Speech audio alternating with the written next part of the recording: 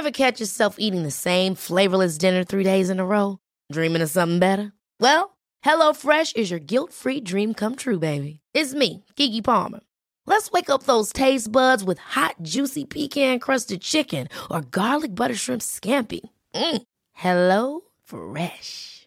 Stop dreaming of all the delicious possibilities and dig in at HelloFresh.com.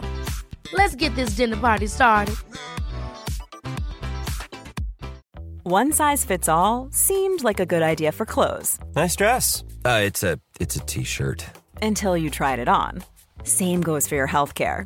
That's why United Healthcare offers a variety of flexible, budget-friendly coverage for medical, vision, dental, and more. So whether you're between jobs, coming off a parent's plan, or even missed open enrollment, you can find the plan that fits you best. Find out more about United Healthcare coverage at uh1.com. That's uh1.com.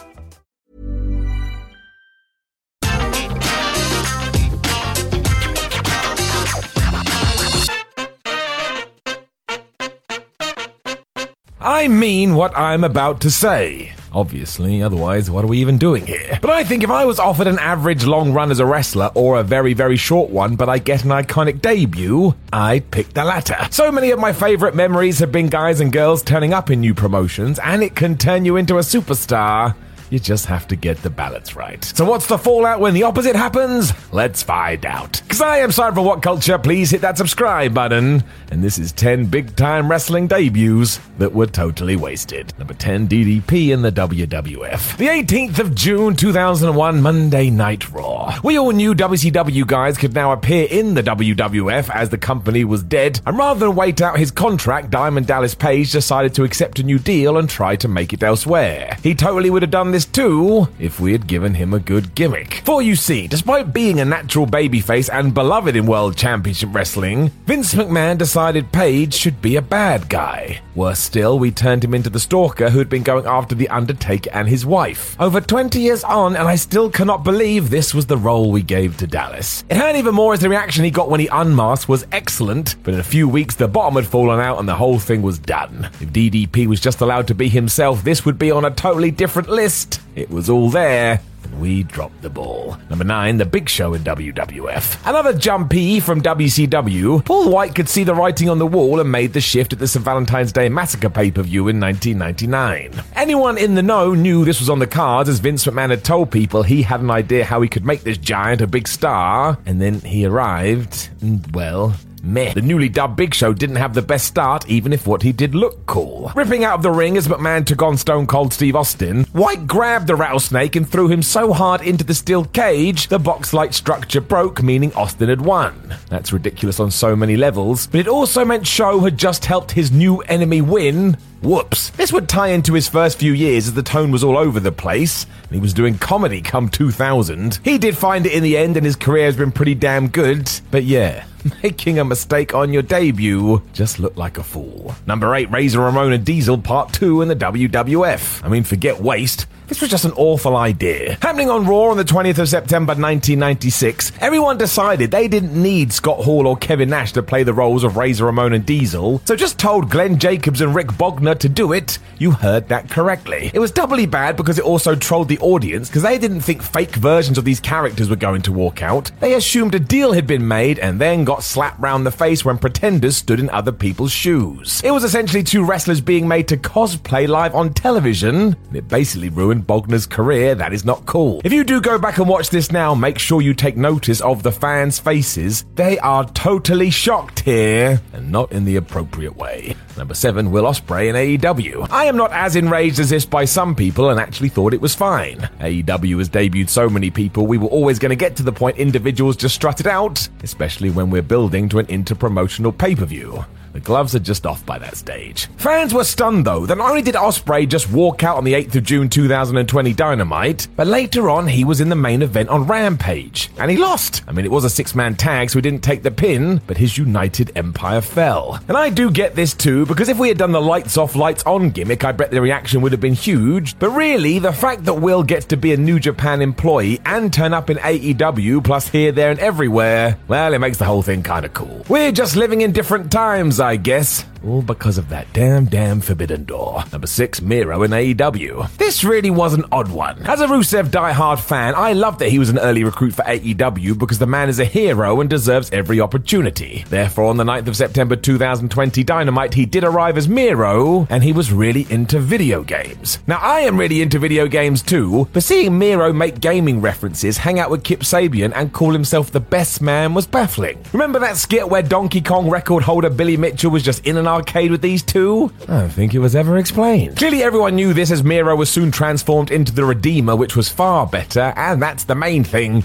We got there in the end. But there was this period when it was just not sticking. I'm pleased it eventually got wedged in there. Number 5, Rob Van Dam in TNA. I swear no one really ever understood the levels Rob Van Dam could have reached. Fans just gravitated to him no matter what, which is why on the 8th of March 2010 he appeared in TNA on Impact. It started excellently, as not only was he a surprise opponent for Sting, but RVD snuck up behind him, booted the Icon in the face, hit the Rolling Thunder, and pinned him in about 30 seconds. Everybody went wild. Then within minutes, not only had this been used to further everything between Sting and Hulk Hogan, meaning Van Dam felt like he was in third place, Sting absolutely killed him with a baseball bat. It took away any momentum this would have had, and it was quite clear TNA wanted you to be thinking about two people here, and neither of them was Rob Van Dam. Now, I don't know about you, but that seems to be the wrong way around. You only ever get one debut. Number 4, The Ultimate Warrior in WCW. What a spectacle this was. 8 months prior, Vince McMahon had made an offer to The Ultimate Warrior to try and get him to return to the WWF, simply because he knew WCW was also having conversations. As you know, it didn't work out, and the once Jim Hellwig was headed down south. But good grief, this was bad. All the way back on the 17th of August 1998, Warrior did arrive to pomp and circumstance, and fans were pleased to see him. Then he started to talk. And then he talked some more, and he kept on talking and talking and talking, with none of it making any sense. He then disappeared in a cloud of smoke like he was Batman, meaning Hulk Hogan and his cronies had to act shocked. And when this segment was done, whatever hype there was had gone, and yes, it was that fast, nobody cared. I just went to watch all this again, and it's actually 13 minutes of uninterrupted chat. My word, it is not well thought out at all. Number 3, the NWO in the WWF. You can argue this one. I would say I'm on the fence. The WWS version of the NWO had a great first intro when Vince McMahon spun around in his chair, and I still remember being a child and going nuts. I couldn't believe this was going to happen. We soon learned this would be at No Way Out 2002, and that Hogan, Hall and Nash were gonna destroy everything. Then they arrived and were very, very nice people. The real problem was that no World Wrestling Federation fan wanted to pretend that Hogan was anything but the red and yellow 80s hero, so within seconds it was almost like we had a disconnect here. We also had no mention of what these three did first time around, and it was almost like we had our hand in different pies. It worked out because months later we were going to get that Hulk Rock match, but this was a slight disappointment simply because it was obvious this wasn't going to be the New World Order we wanted. So that makes you a sad panda. Number 2, CM Punk in WWE. Simply because it wasn't what you wanted. Although, to be fair, not even this should have happened. Nobody saw it coming either, as on the 12th of November 2019, during an episode of Fox's WWE Backstage, CM Punk returned. Kinda, not really, but maybe, I don't know. It melted down the internet because people couldn't believe it, and the reason this upset so many individuals is down to what we've already talked about. If Punk was ever going to go back to WWE, they wanted a surprise Raw appearance, a mystery opponent, a big-time angle, and they didn't get it. I mean, if you were a Punk fan, you should just count your lucky stars we got this, because it was so out of left field, especially when you throw in all the things he has said about the WWE since. The dude was never going to work under that umbrella for a second time, so this is as close as you're going to get. Number 1, Bret Hart in WCW. Still hurts, doesn't it? WCW had the hottest property in the world after the nightmare that was the Montreal Screwjob, and they decided to do absolutely nothing with it. This was truly bonkers. It was alright at first, as Eric Bischoff made sure to tell everyone the Hitman was coming to the company the Nitro after the Survivor Series, and then we didn't see him until the 15th of December. Want to know what his role was on that night? The special guest referee for Eric Bischoff versus Larry Sabisco. I still cannot believe this was a real thing that somebody signed off. For one, Bret was being used as a prop, and 2, people had been desperate to see this. Have him win the flipping title or something, but no, he was a match official now, so he should have known how this was going to go from this point on, really. I mean, talk about a waste, and no, I'm still not over it.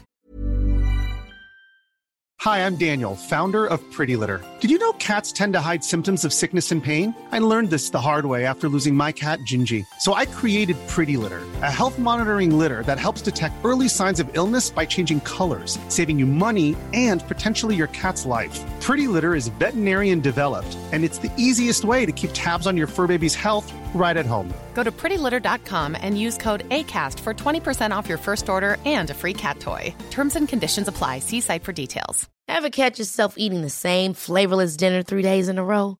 Dreaming of something better? Well, HelloFresh is your guilt-free dream come true, baby. It's me, Keke Palmer. Let's wake up those taste buds with hot, juicy pecan-crusted chicken or garlic butter shrimp scampi. Hello Fresh. Stop dreaming of all the delicious possibilities and dig in at HelloFresh.com. Let's get this dinner party started.